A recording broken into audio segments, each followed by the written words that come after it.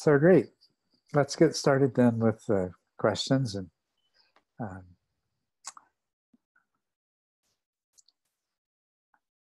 so the first one is from Jason.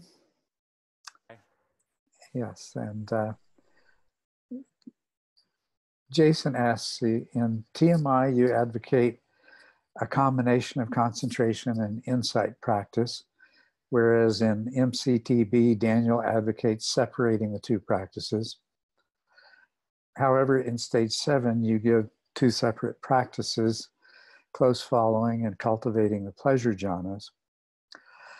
Clearly, they both require some level of concentration and insight, but close following seems to be more of an insight practice since it involves investigation of the sensations, breaking them apart to see impermanence, whereas jhana is more of a concentration practice in which one is absorbed in the breath as one object, which can't be investigated, broken apart without breaking the absorption.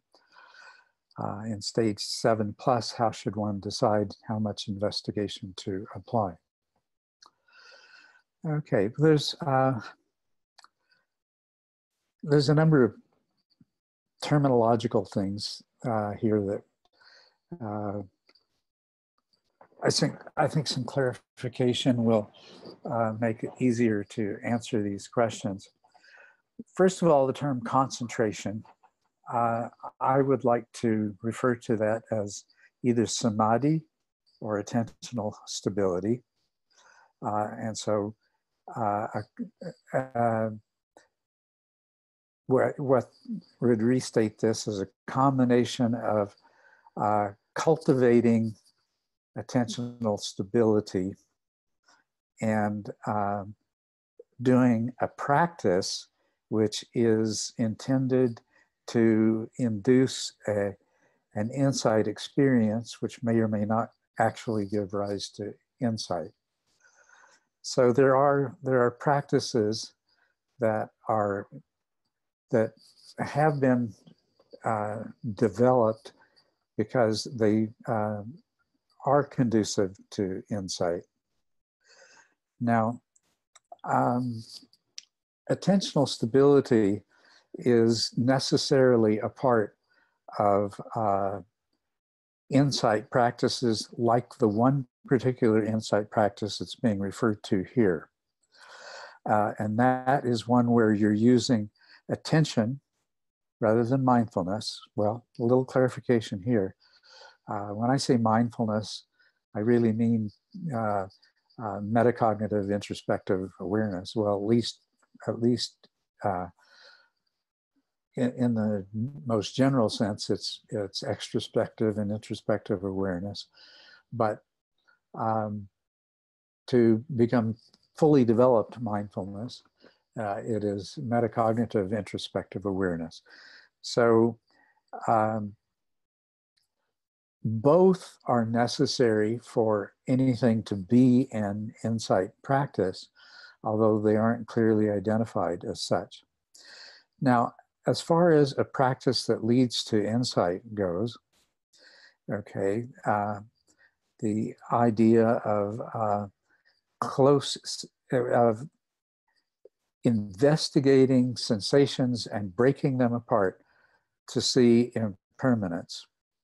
Now that is one way of precipitating insight into impermanence with overtones of insight into the impermanence of the self.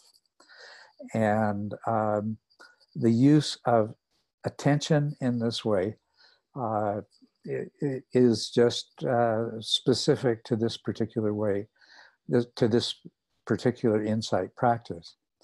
So properly speaking, there are all kinds of insight practices that don't utilize attention in this way, and some that depend much more upon mindfulness, powerful mindfulness, and either attention is not involved or attention plays an ancillary role. And so basically there's everything in between. But in these practices of doing very intense investigation with attention and seeing things, if you did not have the mindfulness to absorb the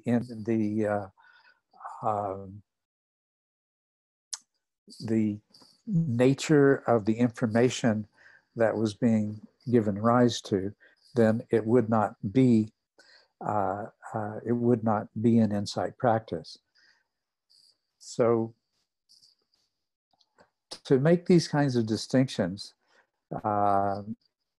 is I think illusory and confusing. One cannot do this kind of practice without developing a degree of attentional stability. So we look at it this way, and there are practices to develop attentional stability, and they usually develop mindfulness together. And so this distinction between a concentration practice and an insight practice is a bit problematic. We should think more in terms of what is any particular practice trying to do and how does it fit into a larger scheme of things. Okay.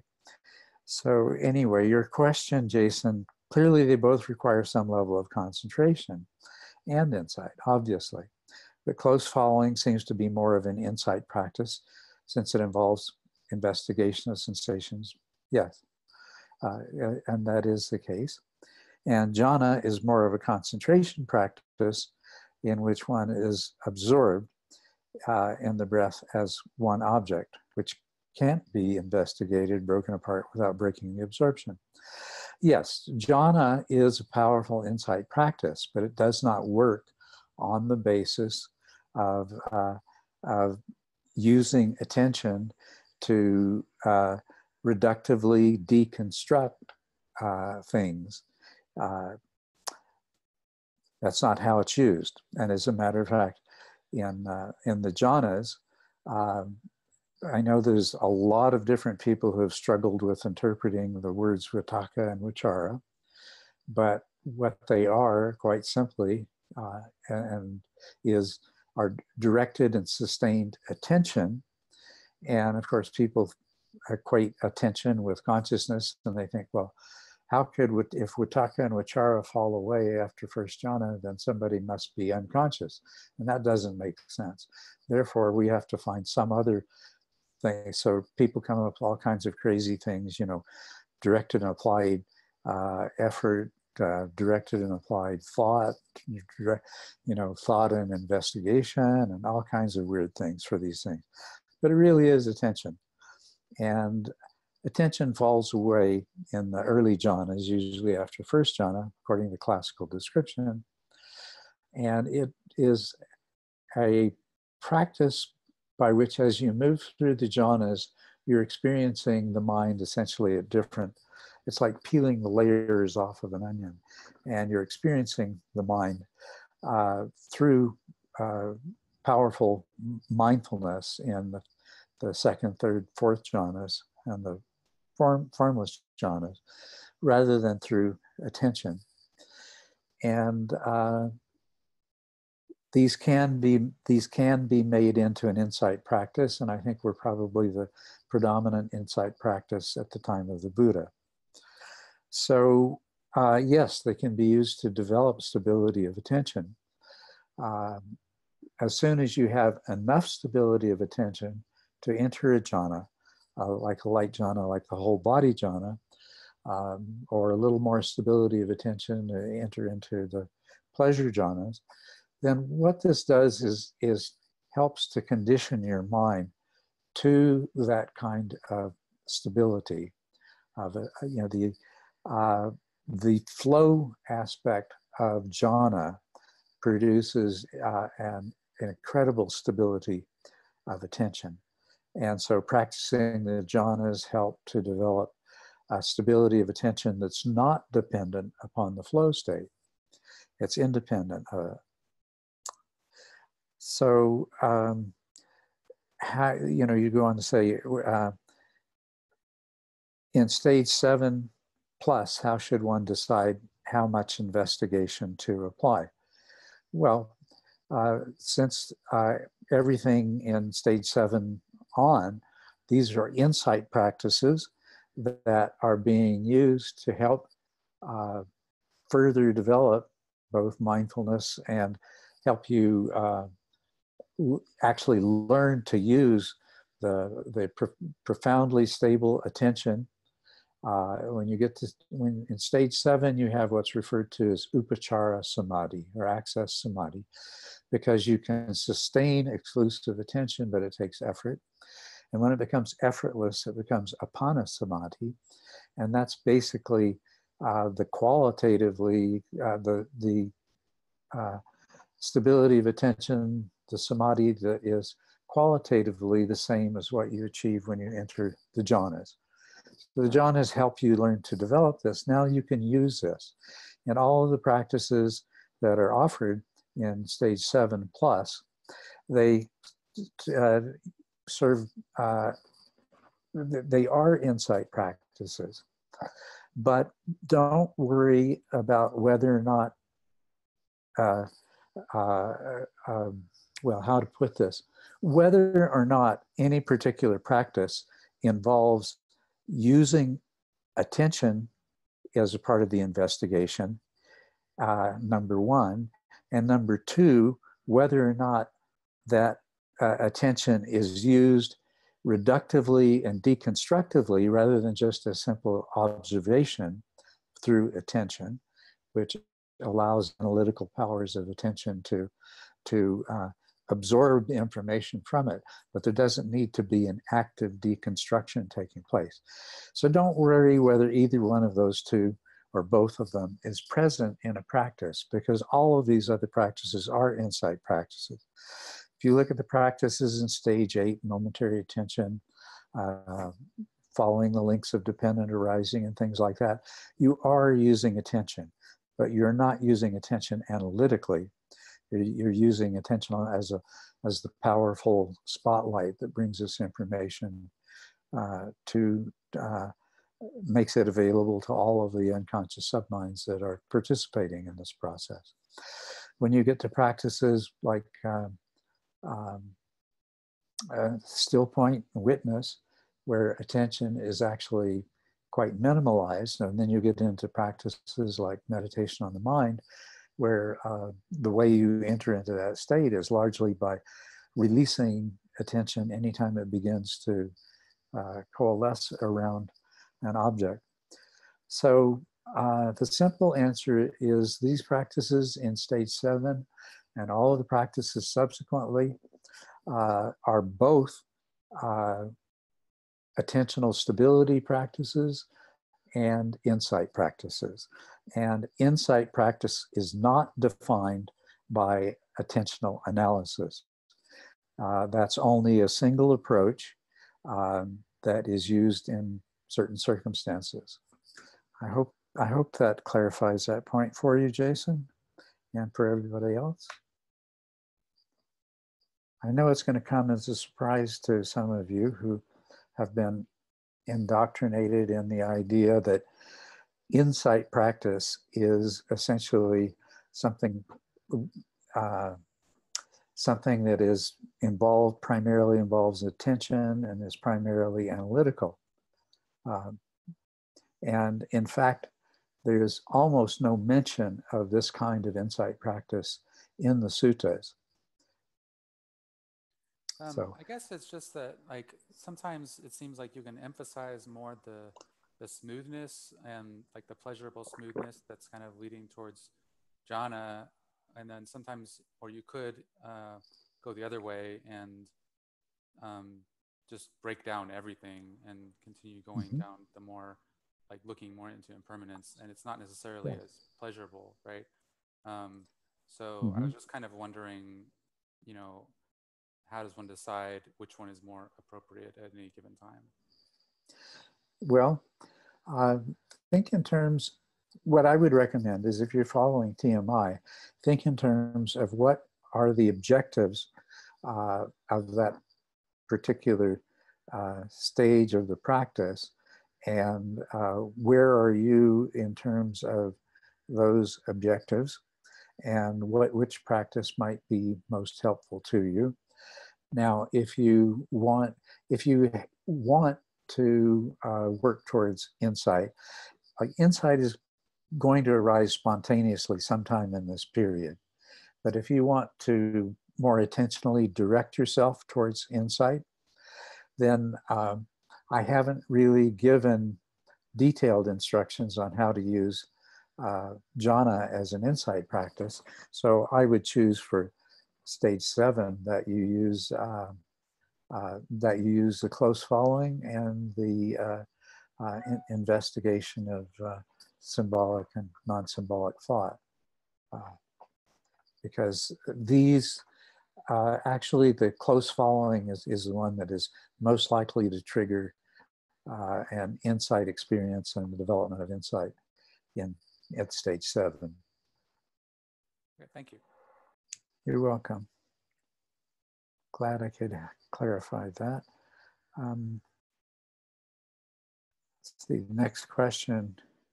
Oh, Culadasa, Mm-hmm. do you have any way of putting your computer on a solid surface? Because it's sort of bouncing around and moving up, or yeah, that requires some surgery? Yeah, I can do that. Uh-oh, I've sent you on a mission.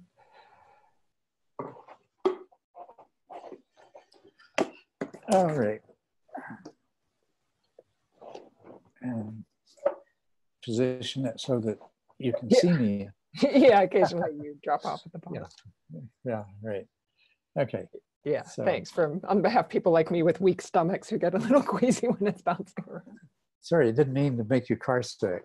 Oh, I'm a cheap date in that respect. Okay, now let's look at what the next question is here. Stephen Cartledge, I believe during a Q&A you mentioned that exploring hypnagogia mindfully would be interesting and maybe beneficial. Do you have suggestions on how to mindfully study hypnagogic states? Relating to this, do you see any correlation between them? Well, let's answer the first question. You go to sleep every night, and if you practice being mindful going to sleep at night, then you're going to experience hypnagogia and hypnagogic images as a part of that. So that provides you with an ideal opportunity to study hypnagogia. Now, depending on what stage of the practice you're in, you may experience that with the onset of strong dullness. As progressive subtle dullness moves into strong dullness, hypnagogic imagery arises. And if you want to explore that, I'm really curious what your reasons would be for exploring that. I can think of a lot of good reasons. I'm not questioning that it's not a good idea, because I think it's a very good idea to practice mindfulness both when you're going to sleep and when you're waking up in the morning. And you'll have images in the morning too, which are hypnopompic rather than hypnagogic, but same idea basically. It seems that because of some physical pain, I have to really meditate more in an easy chair. So even though it doesn't feel like dullness per se, I end up at some point falling asleep due to medications and different things. So it's sort of like the states of meditation go from a state of, mindfulness or watching the breath steadily. And then all of a sudden, I'm waking up and having those hypnagogic type images. So I'm just thinking, is there a way to, when you were in that twilight zone, is there something to, and also I have interest in developing lucid dreaming. So I was thinking that the investigation of reality between those three states, of interest to me right now. Right.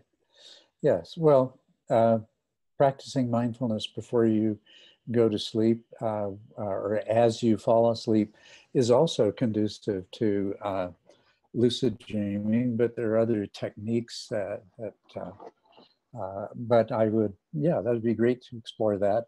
So we want to look at the three states of what it's like to be awake, what it's like to be in that transition towards sleep, and in the dream state. And that sounds like a really great idea.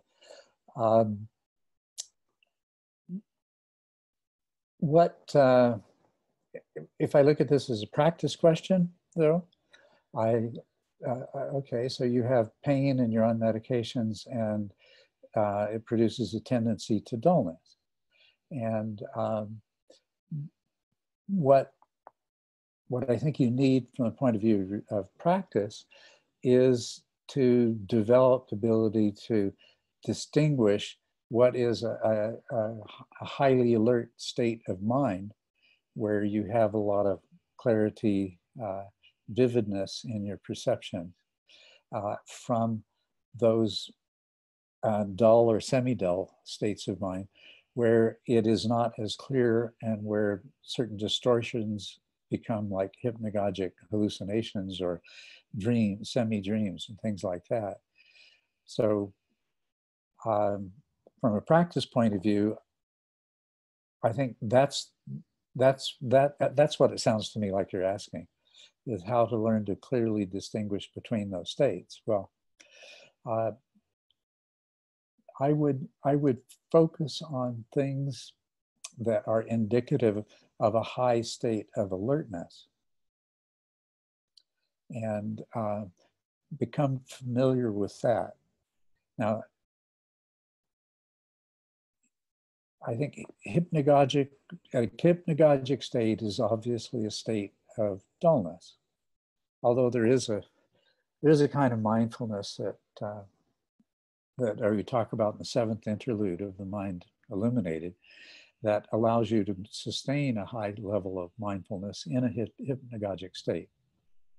But I think in terms of having the particular obstacles you do to maintaining a high state of alertness and mindfulness and clarity of attention, that the approach is probably better to focus on what it's like, what are the different degrees and different levels of alertness, and the quality of perception that's associated with them. Is that helpful in regard to that question? Am I on track with what your needs are? You're muted.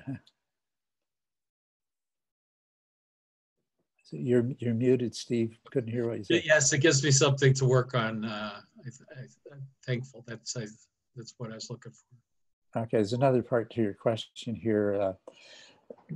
Do I see any correlation between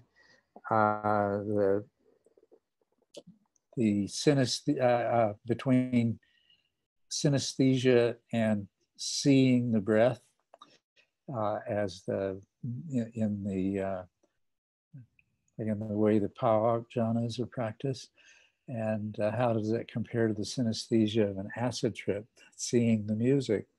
Well, that's an interesting question.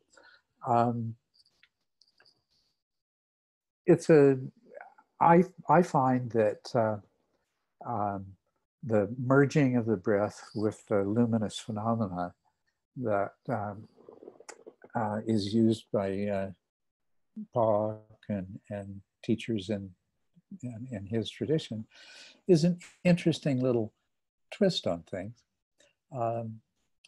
And probably there's similar, I'm just guessing, probably there's similar brain mechanisms that are taking place to produce that kind of synesthesia, because and it is probably something similar to what can happen with LSD. I just see it as an example of interesting phenomenology. But for those who are academically interested in the exploration of various perceptual effects, it's probably a much deeper and more exciting question, and I don't have much answer beyond what I've just told you. So, okay. Let's see. Boris, yes. Is Boris here? Oops. Yes, I'm here. Oh, good. Great, Boris. So in one of your Q&A, you answered question about formal and informal practices from second to third path. It was insanely helpful for my practice. What practices you recommend for third to fourth path? Yeah, that'll be an interesting thing for us to talk about for a few minutes.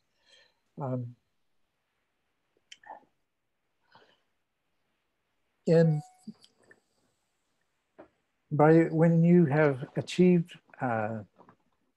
third path, you have overcome craving for basically what's referred to as the 8 worldly dharmas: gain, loss, pleasure, pain, fame, infamy, praise, blame, you know, these things. So there are,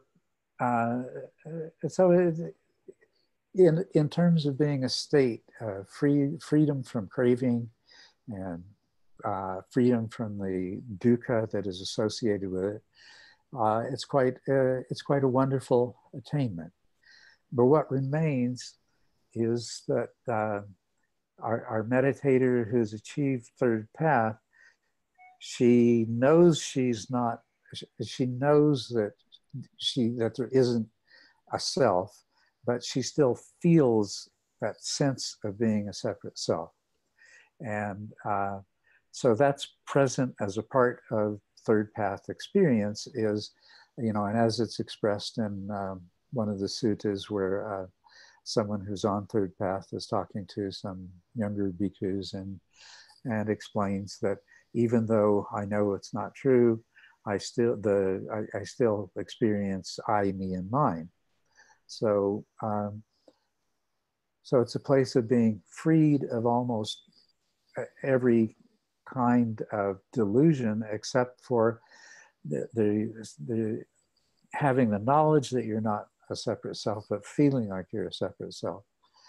Now, another thing that is a part of this is since there is still a feeling of separateness, then on third path, one experiences, on the one hand,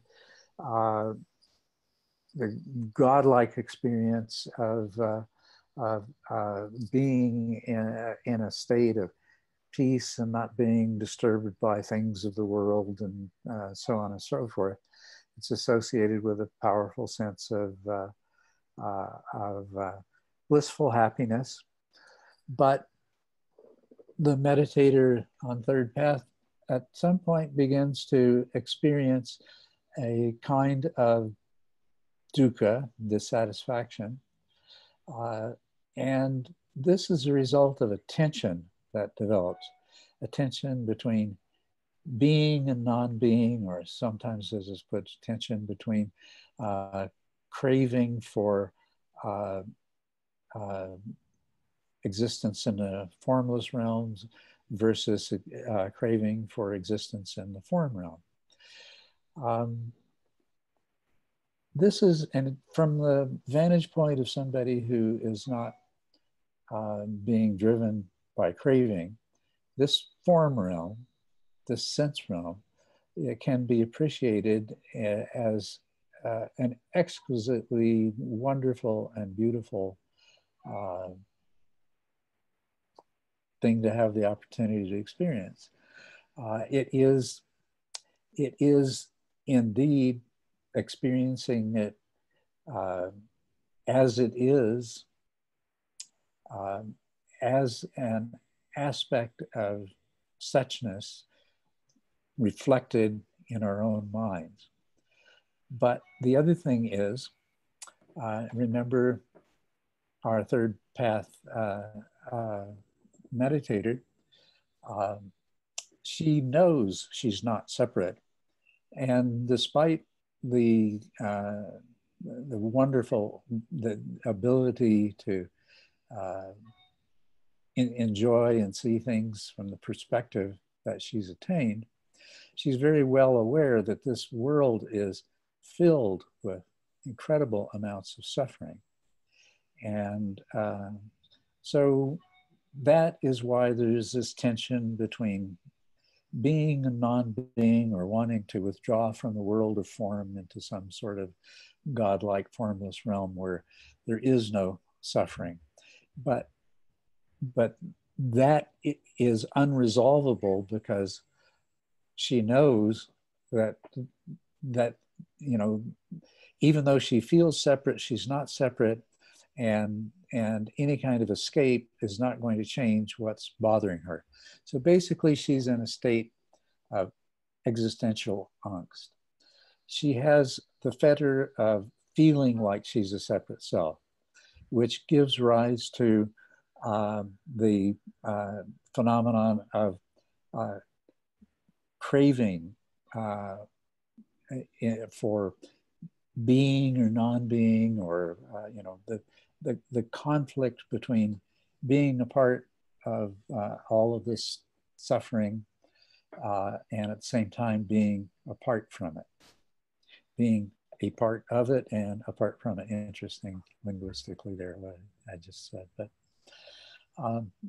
in terms of how this gets resolved. So these 4 of the 5 fetters that you want to overcome in the practice in a third path is, of course, this ongoing sense of being a separate self, the craving for being and non-being, the restlessness or agitation, the existential dukkha that is associated with, that arises from this craving for being and non-being. And the 5th is just, the 5th fetter is ignorance. And that what that means is, it refers to the complete falling away of all aspects of the delusion that our meditators started out in. So if we understand, then this is the real value of the 10 fetter model. It helps to tell you what to do and what to work on and how to practice. So what you're looking for is to is for this sense of being a separate self to fall away. And as a third path meditator, it does fall away at times, and there are practices that you can do that in particular are devoid of much in the way of sense of self. For example, if you were to take the practice of experiencing the witness and bring it to its culmination, that's a way to do it. Or the meditation on the mind, which we reach a place where there is no sense of a self involved in that anymore.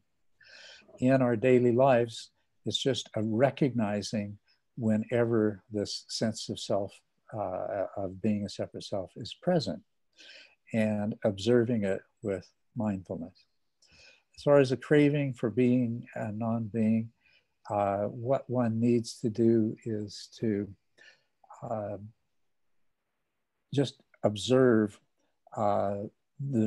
observe the way these cravings arise, what they arise in response to, and observe the dissatisfaction, the suffering that arises from them, and attempt to surrender.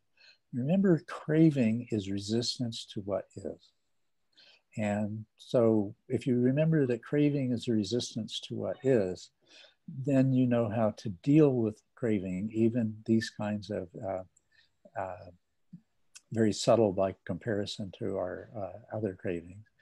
You know how to deal with these, which is to surrender to what is. The more completely you surrender to what is, the more you're going to reach that culmination of the insights at that third path, which allow for transition to fourth path. Now, the restlessness and tension that's present, use that mainly, that's mainly a sign to know that you need to observe what happens and how your mind reacts to it, and then surrender to whatever it was that triggered that craving to arise. So the main way you use the fetter of restlessness or dukkha, the dukkha that results from craving for being and non-being, is this reminds you to surrender more and more completely. It's very good to do practices. I mean, this in your daily life, it's extremely important that you're practicing the way that the mindful review provides you the instruction for. By third path, you have incredibly powerful mindfulness. You're observing your own mind, and you can see whenever there is some aspect of this remaining sense of separation that is operating in your mind. And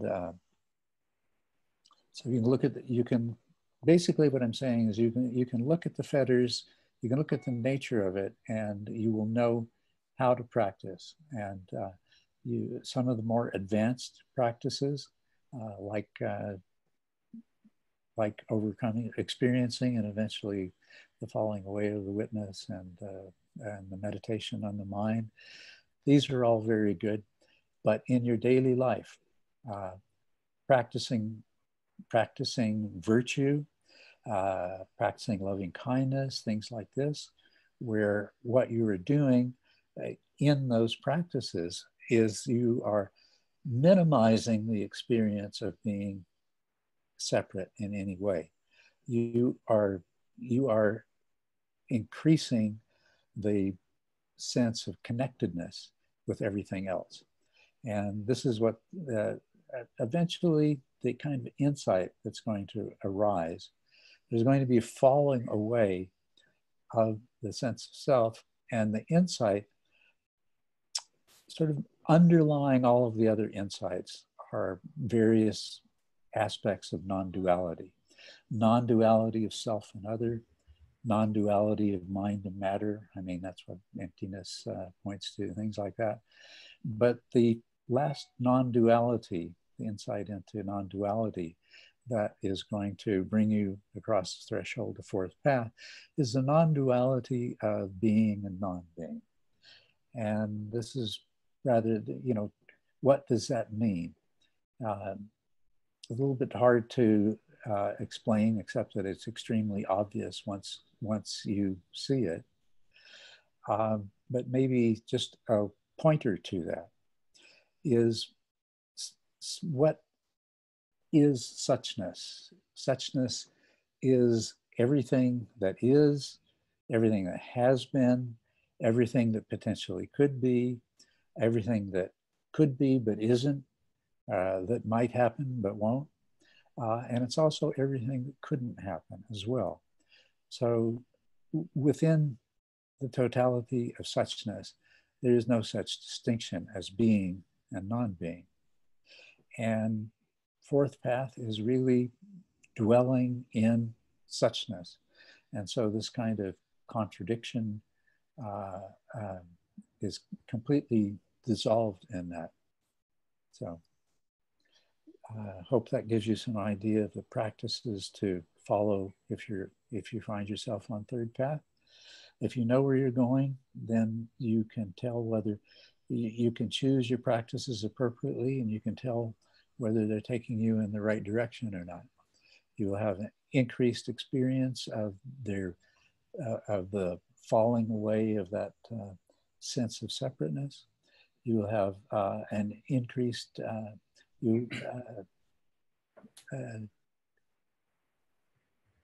appreciation of, well, all of the other insights are going to be deepening. So you're going to experience an increased appreciation of the significance of everything as interconnected, everything as process, that all mental constructs are merely attempts by the mind to represent on very limited information a much greater reality. All of this is going to help you bring you to that place of surrender. So the more more easily you can surrender to what is, the closer you are getting to the culmination of the third path and transition to fourth path. Thank you. It was very wonderful to hear that. Can I just elaborate a little bit? Just a little remark. I find that if I take awareness as object of my meditation and then I can watch that watcher, and then I take watcher as my object, and then it dissolves, and I go to non-dual state. Like Rigpa, you can say that. Is this good practice or?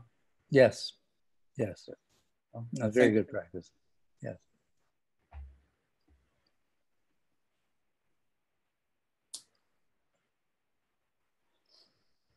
Okay.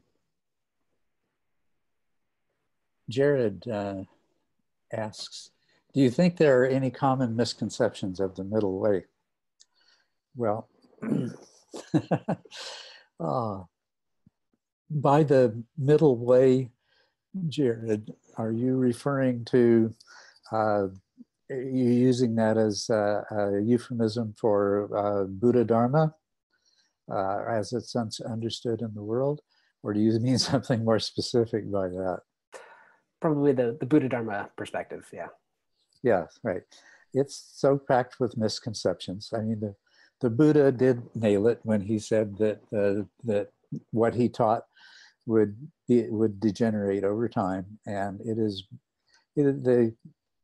riddled with misconceptions. Yes, and we're at a time now where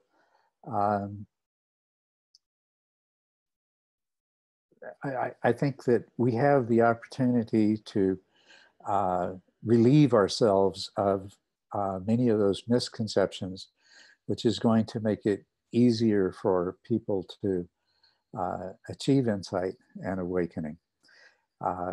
Because most of those misconceptions in one way or another create new and unnecessary obstacles to insight and awakening.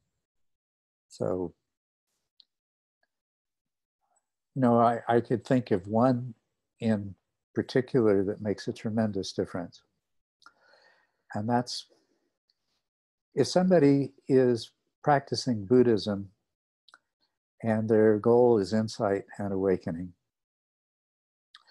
and they cling to the belief that there is some kind of essence to them, something,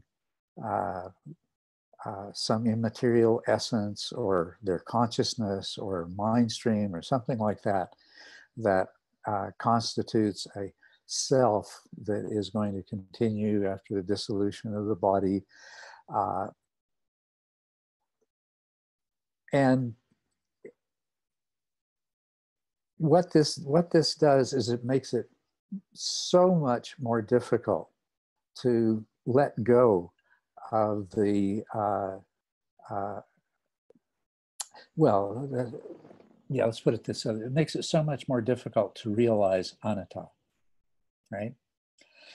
And somebody who is deeply indoctrinated in the idea that there is some kind of self that would fit the description of reincarnation, they might be able to drop that enough to become a stream entrant. So then they're living with an internal conflict of, well, I know that there's no self in this mind and these five aggregates, yet I still feel like a separate self. So maybe my knowledge is incomplete and there's some other kind of self. And so then they go looking for some other kind of self to rationalize that. And another huge misperception has to do with karma and The Buddha said that when I say karma, I mean intention. And it goes on to speak at a lot of length about intention.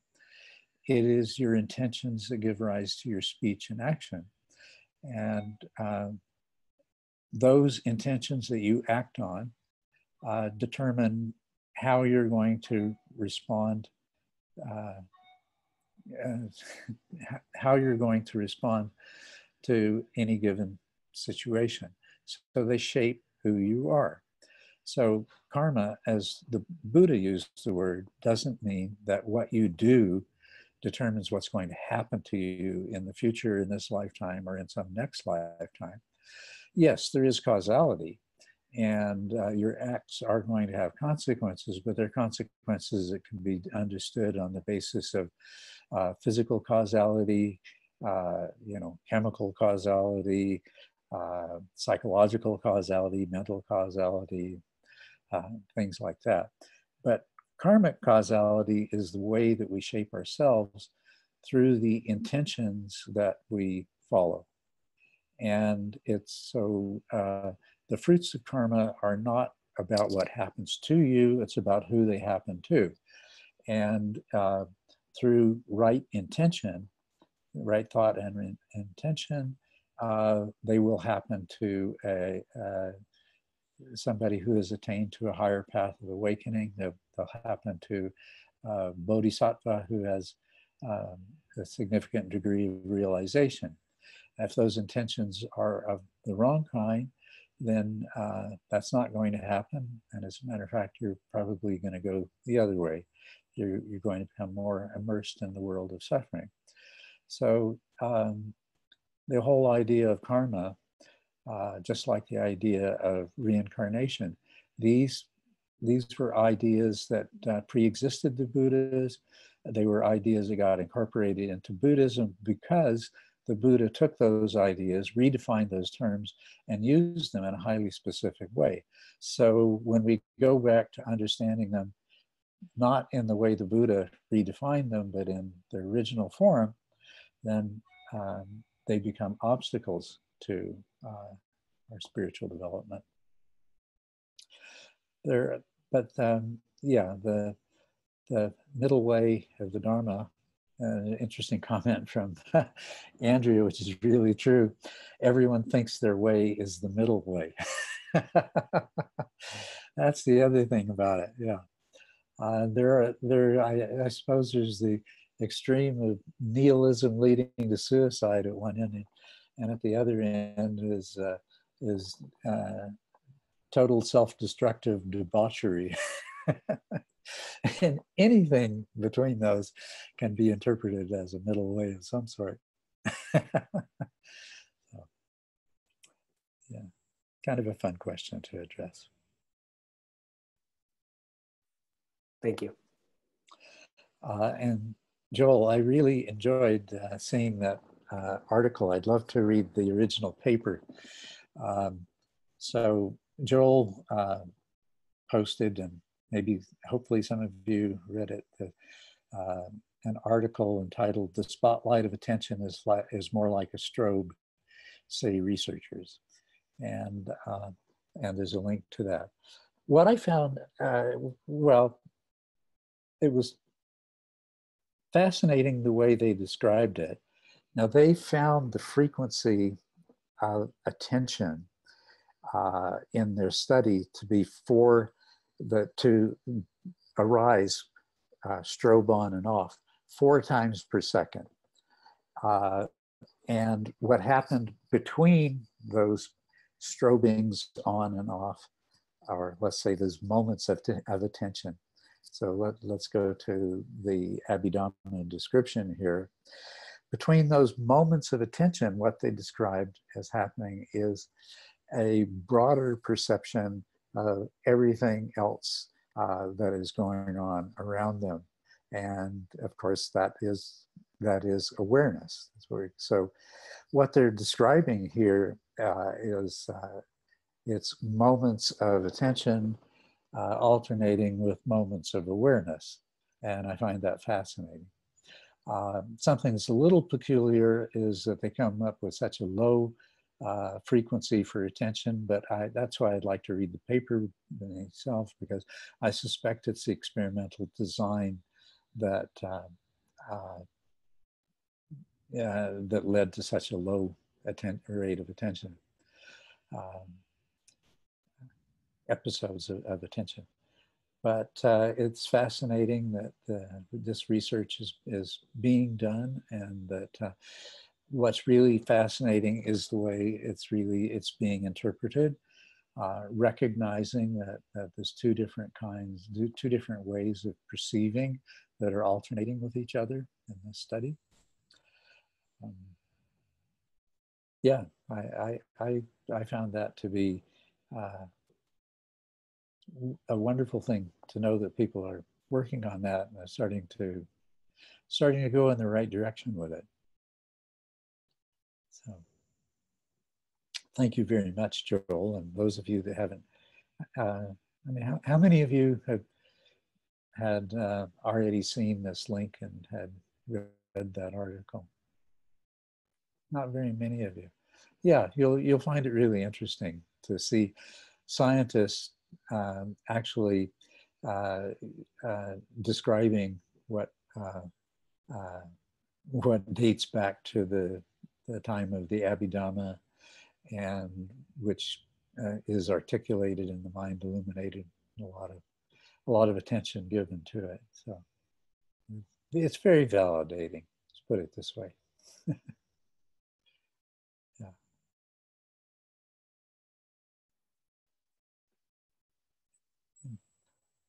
I just noticed that Katyana had posted a little comment here. From the heart of the universe is the heart of the universe is process. There's nothing to hold on to. Yes. Would you say that not one, or not two, not one, is what you are directing us to? And yes, as a matter of fact, we'll go into some detail on that. But I think Katyana has a question coming up here anyway.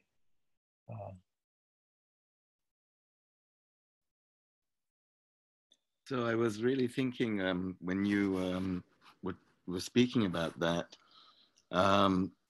prapancha comes up always, and going beyond all symbols, language, concepts, and then emptiness, going beyond emptiness. And so you're peeling and unpeeling and unpeeling the layers and layers and layers. And then finally realizing that whole process is what the cosmos is anyway. And it's like one giant spiral that has spirals within spirals within spirals, the fractals that are repeating, and there is no beginning or ending. It's just continuous until you let go of everything. Now, the idea is to bring yourself to a place of conscious understanding of that as best your human mind is capable of, and dwelling in the place of that greater reality. Thank you so much. Next question in order here is Ferdy.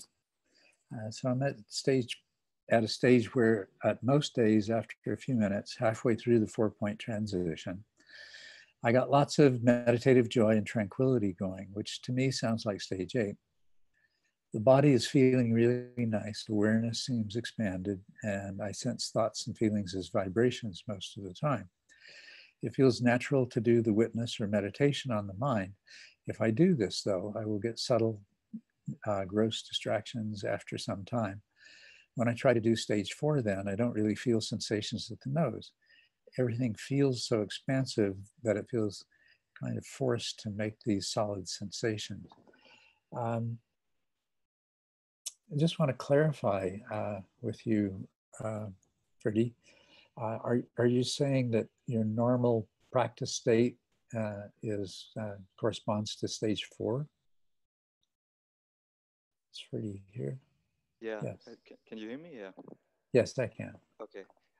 So no, it's so and sometimes I am stage 4, but on So on the days where my mind is really sharp, I am at stage 8. But the thing is that then when I'm practicing at stage 8, it's fun and going pretty good for some time.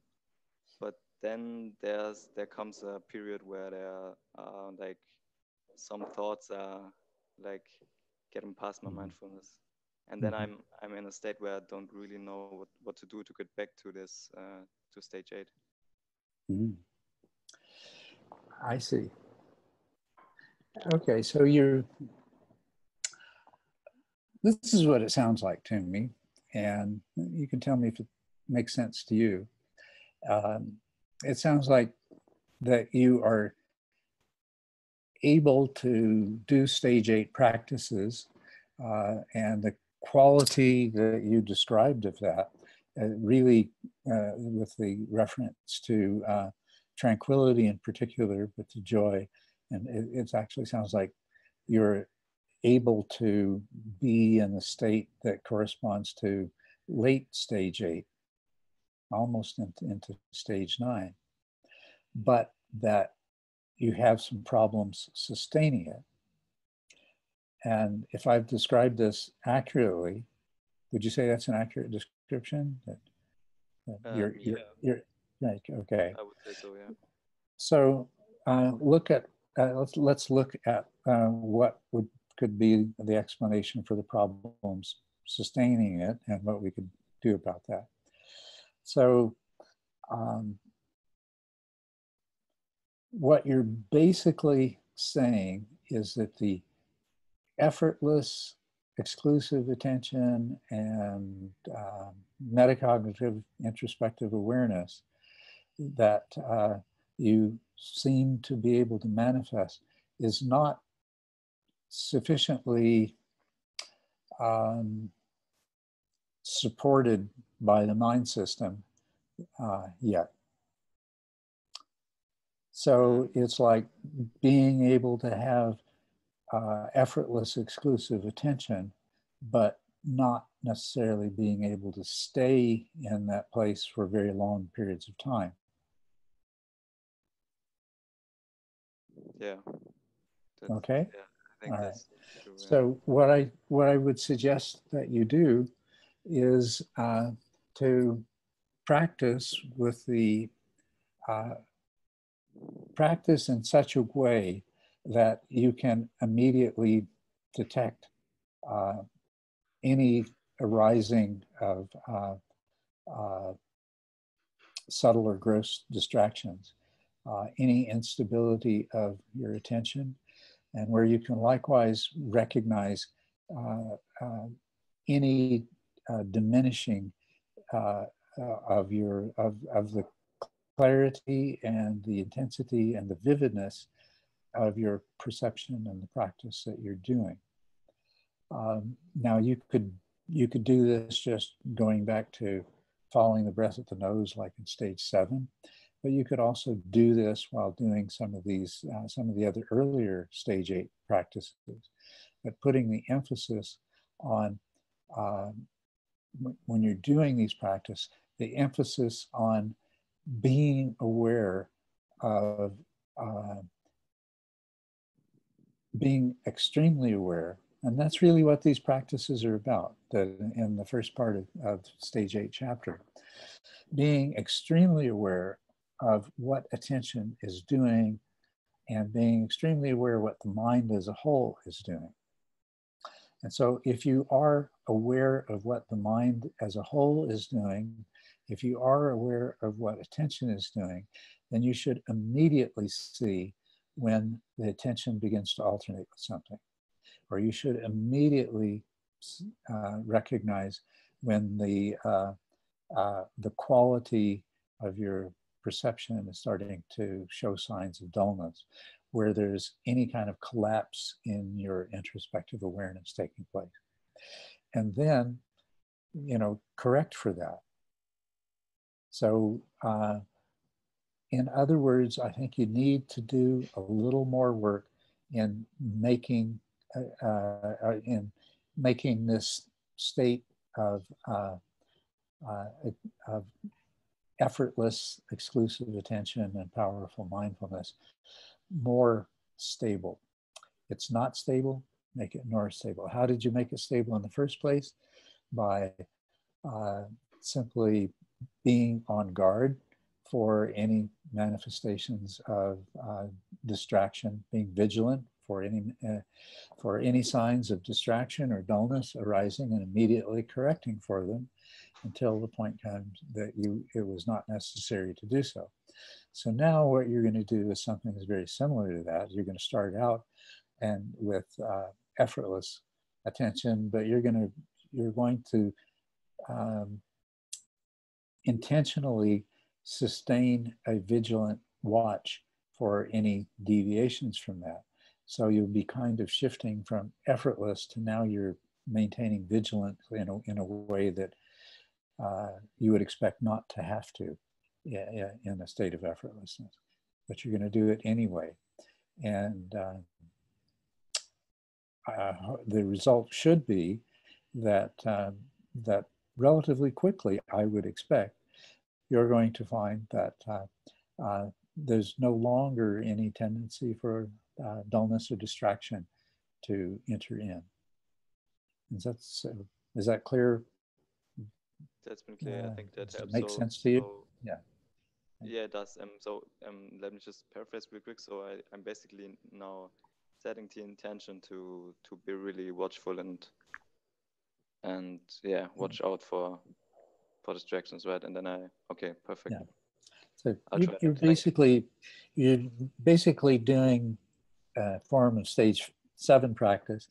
I'm just suggesting that because you can start off with effortlessness, that you can also use some of these other practices as well. All right, great, thank you. Yeah, you're welcome. And I think it's quite amazing that you have that you're experiencing the joy and the tranquility. So I think you're well on your way in a very good way, and congratulations for that. Thank you. Just have this one little weakness that's holding you back, and it won't take much to correct for that. Great, thanks. You're welcome. You're welcome. Okay, Marcel. When reading the Theravada Suttas and also some Mahayana sutras, the practice of the jhanas seems almost central to the path. Sama Samadhi is even defined as the jhanas. What are your thoughts on how and why the jhanas became so obscured in most present day traditions? Also in TMI, they don't seem necessary for progress. So could you comment on that? And yes, that is something that is so very interesting. Yes, there's absolutely no question that almost the only references to meditation that you find in the Buddha's own voice are to jhanas. And there are many, many places where he defines the characteristics of the jhanas and enumerates the jhana factors and how they fall away with the different jhanas.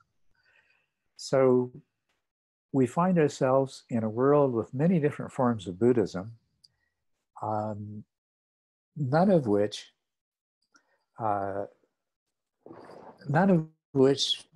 seem to practice much in the way of jhana anymore. It's curious, a very curious thing that people call themselves Buddhists. They study the suttas, they teach Dharma and meditation, and yet they kind of ignore this huge discrepancy between what the Buddha is referring to and what's happening, what they're actually teaching, what practices they've done, so on and so forth. Well,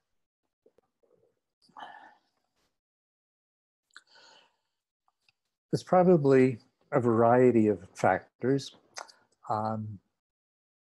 What we do know is that with the Visuddhimagga, which came to be pretty much the foundation of Theravadan Buddhism. The description of jhana in the Visuddhimagga is of the very deepest jhanas that are difficult to attain. And it's quite possible that descriptions of jhana of such a rigorous sort and people's difficulty achieving them happened repeatedly in different places and different cultures at different times. Chan Buddhism, Chan is the Chinese equivalent for jhana in Pali or dhyana in Sanskrit. And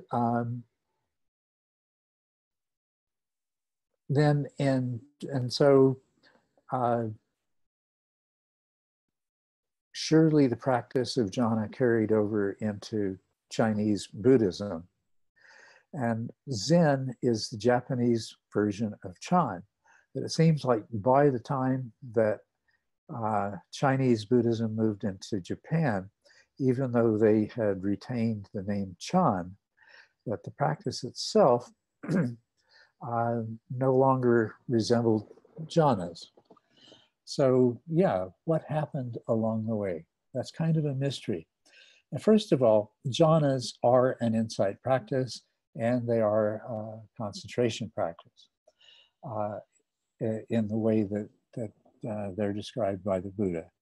And in the Majjhima Nikaya, and Sutra 111, called One by One, is a description of how Sariputta attained full awakening using the jhanas as a practice.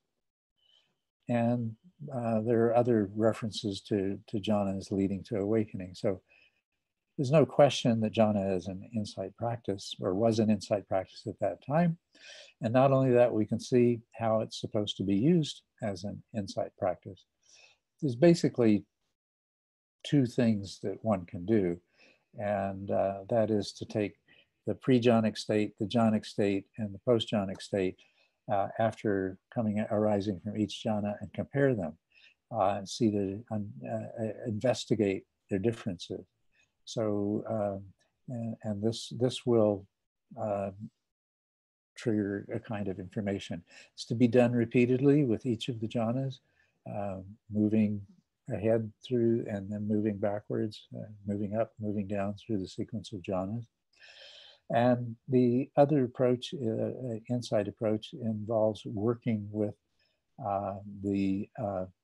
in the fourth jhana, working in the fourth jhana state with the unconscious mind directly.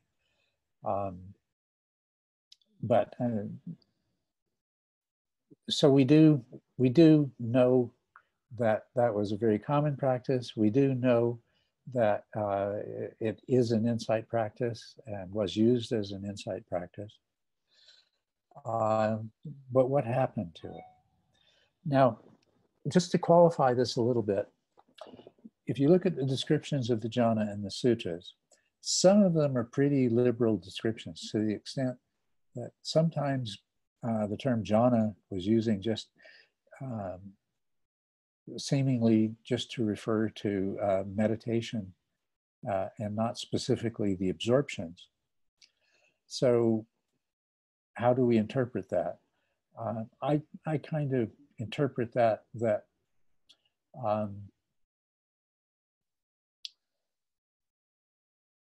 to practice even the lightest jhanas, and this is one thing that I've come to believe, is that the Buddha taught, and the jhanas referred to in the suttas, cover a huge range from very light to very deep jhana. But then there's also the process that a person undergoes of developing sufficient concentration and mindfulness to enter into those jhanas.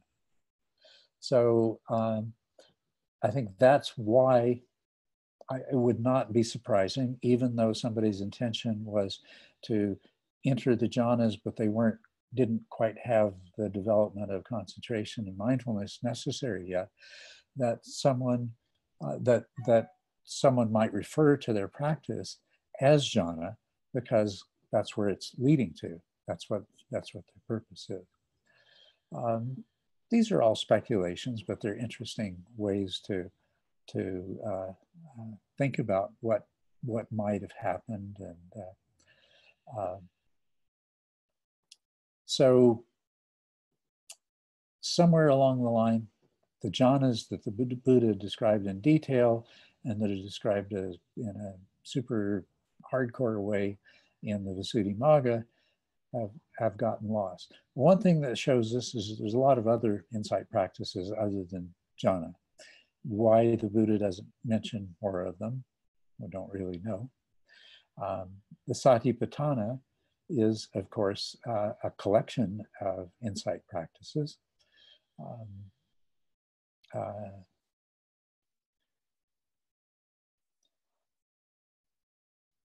What other thoughts do I have on this thing of jhanas? Well, there was a form of jhana that preceded the Buddha. They seemed to go from first jhana straight into the formless jhanas. And the Buddha's first teachers taught him the jhanas of base of nothingness and the base of neither perception or non-perception. And he dismissed that practice of jhana. We know that prior to his enlightenment, he recalled a spontaneous jhanic experience he had as a child. And what he refers to specifically about that is the joy and happiness that he experienced. And he says, why should, he'd been practicing extreme asceticism. He says, why should I be afraid of the joy and happiness that arises in this practice? Basically because it's not joy and happiness arising out of pursuit of craving. And so he seems to have used the jhanas himself. He kind of, what it sounds to me like, it's almost as though he discovered the other form jhanas. And that's what he's describing throughout. There is a very interesting sutta where a Brahmin, and the Brahmin would have been familiar most likely with entering into the deep state of concentration, concentrated attention that corresponds to first form jhana, and then the process of immediately going into the formless jhanas from there.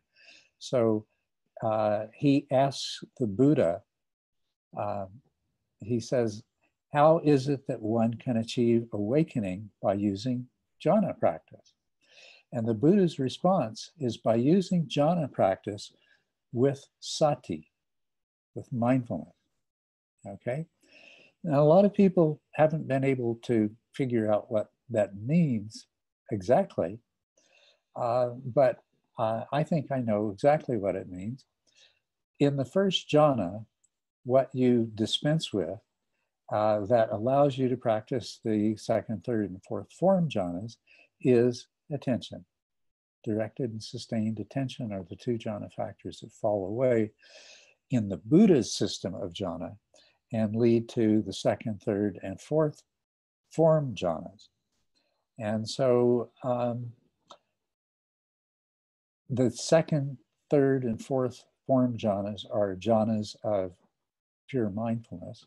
And as I said, there are a couple of different ways of using the jhanas to achieve insight and awakening. Perhaps what got lost along the way, what certainly seems to be, in terms of misconceptions of the middle way, a very poor understanding of what the word sati was intended to refer to. What on earth was the Buddha talking about when he said sati? And there's Mind and Life conferences in the last few years that have had that trying to determine what that is as their sole topic. And there's researchers, both scholars and laboratory researchers, trying to figure out what sati is referring to. And so it may be that the confusion about what sati was and its relationship to the jhanas is perhaps also plays a role in how they've fallen away. But I don't know. It's very strange. How come so few people have, for so long, have been practicing the way the Buddha described? There does seem to be, of course, a great rebirth in jhana practice taking place, a tremendous interest. But there's a tremendous amount of confusion being created as well, because U Ba Khin decided to invent something that he called the Vipassana jhana. And so now even the original problem 10 years ago or 15 years ago was trying to discern whether only the jhanas, the very, very deep, difficult to attain jhanas of the Visuddhimagga were the true jhanas, or whether there were lighter forms of jhana that people referred to as the Sutta jhanas. That was what the Buddha referred to. And so now we've kind of straightened that out by sort of universally recognizing that jhana can take a variety of forms, a variety of different depths. But now there's more confusion being introduced by this other category of jhanas, that, of things that are called jhanas. And anyway. Those are my comments and thoughts on that very interesting issue. I learned a lot myself from jhana practice, and I encourage people to do it. I haven't focused on it in the way that Paul or Lee Brasington have, because I feel like I have a more complete understanding of what's going on in these practices, and that the important thing is that not only can somebody who follows the 10 stages learn to practice all of these jhanas, but the most important thing is that in the latter stages, they have all of the benefits of jhana, but they don't have the constraints of jhana. And so, yeah. And maybe, in fact, that was what the Buddha was talking about in the suttas as well. And when he referred to jhanas, might have been people in a high state of samatha that that shared the same characteristics of the jhanas themselves. Who knows? Interesting things to think about. Thomas Bernardes, a few years ago, you reported promising results combining neurofeedback training and meditation in a 10-day retreat. What's your current opinion on the combo? Thanks in advance and hope you're feeling well.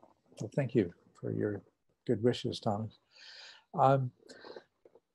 What we found is a specific kind of neurofeedback that's very different than other forms of neurofeedback, called Zengar. It's made by a company called Neuroptimal. And what we found that it was very effective in meditators in the early stages, even up to about stage 6, mostly seeming to make it easier for them to pass through the stages, go through the necessary purifications in stage 4, and to have, especially in those meditators which were experiencing a very high level of distractibility or resistance to practicing, that it would help them through that. It's time consuming, and we felt like it was very useful in combination, but probably not essential except for people who are really kind of stuck somewhere in the first, say, 2 to 5 stages. But we just gave up on using it because it was just too time consuming. And we're encouraging, and there are other people, there are some of the teachers in training who are making use of it Some have bought their own equipment. And I think it's potentially valuable adjunct to teaching. With more resources to draw upon, I think it could be made more broadly available. That's where I am with it. It's a good combo, especially for some people, but the system is very expensive, and so a lot of meditators would be precluded from getting their own system, and so and teachers like myself, you know, I don't have the resources, human and otherwise, to make it available on a regular basis to people. So that's why I gave up that part, focused on the meditation and Dharma. Matthew Evans, until the 16th century, chairs were luxury items, and 2,500 years ago, they would have been rare. Perhaps the Buddha didn't have a chair, and that's the only reason he meditated while sitting on the floor. Is there a significant advantage the cushion has over the chair other than portability? I've seen it argued that the lotus position is best for keeping the spine straight and therefore preventing dullness. But if I understand correctly from TMI, encountering dullness is inevitable anyway. Yes, this whole thing about posture.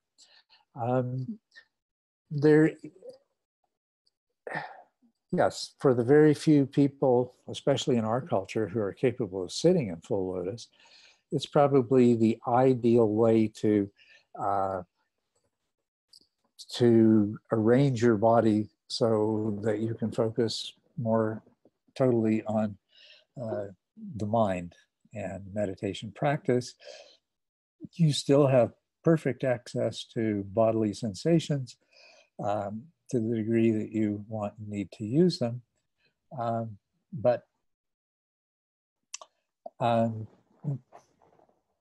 You know, it's a wonderful position to sit in.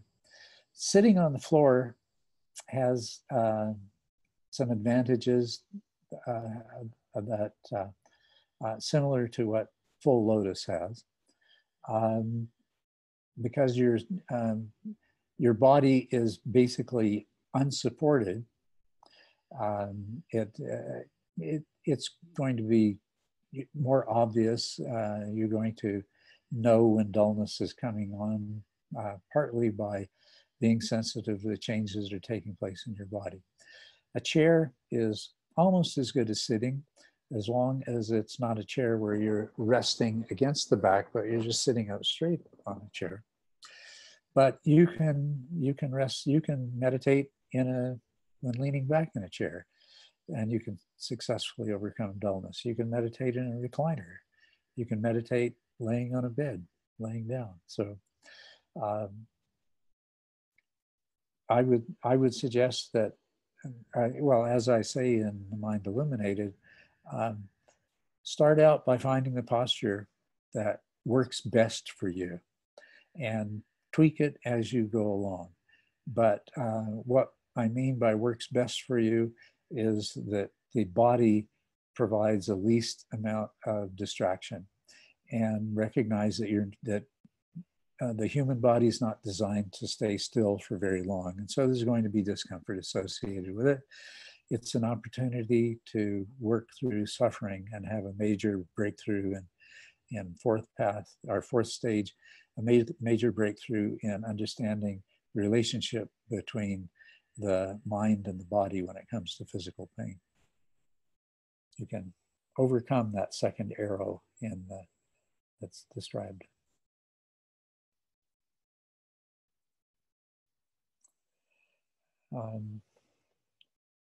Got a couple of minutes left. Here's Katiana's question. Yes. Thank you for the good wishes. I wondered if you could give your understanding of the term Dharmakaya, especially in reference to creative and fulfillment meditative practice. Much metta and mudita. Okay. Yeah, there are so many different interpretations of the term Dharmakaya and the emphasis that's given to it. Theravadan is quite different than Zen, and likewise in Tibetan Buddhism. But the most useful way that I find to think of that term is literally kaya is referring to the body and as embodiment of the Dharma. So that's what I like, that's the way I like to think of it. I think of it as being very closely related to the concept of Tathagata Garbha. And here my Yogacara leanings are probably coming out a bit. Tathagata Garbha basically means the embryonic Buddha that is in all of us. It gets translated as Buddha nature, and it's to be understood that it's not that each person has his own or her own Buddha nature, but rather the Buddha nature is in all of us, that there is the Tathagata Garbha, there is the embryonic Tathagata, the embryonic Buddha within each of us. And that but the Dharma is one. And so I think of it that way. The Dharma is suchness, it's emptiness, it's nirvana, but most especially it's corresponds to what I like to use the word suchness for. As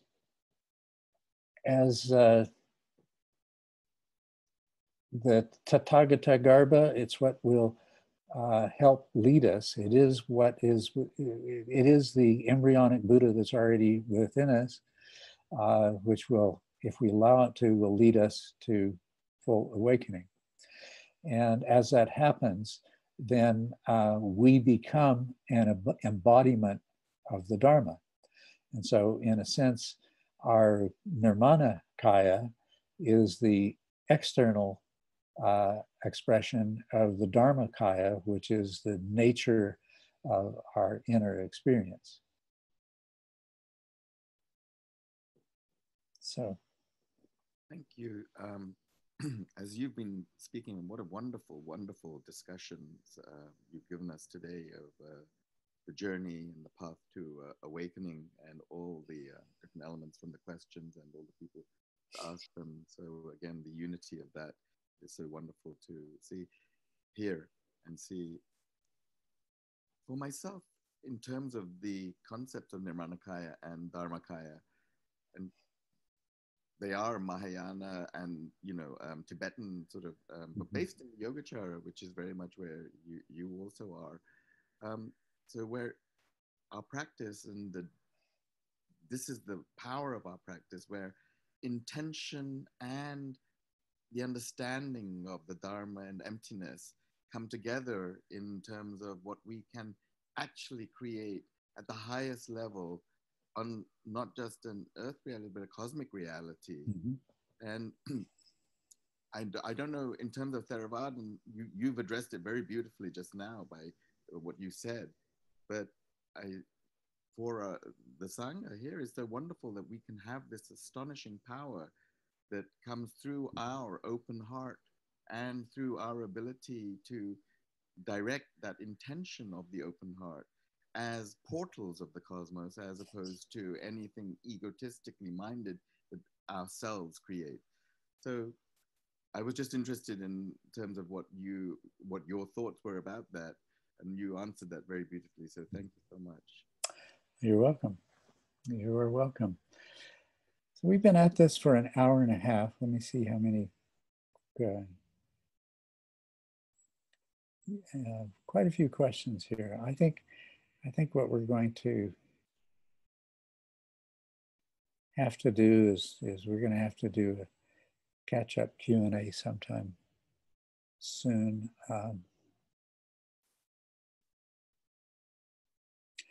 because both Federico and William Wallen's questions could take a bit of time to discuss. So I think it may be the best thing for us to close this session now. We've certainly been at it we started a few minutes late, but it's been about an hour and a half. So Ted, can we maybe schedule something very shortly after I return from Massachusetts? And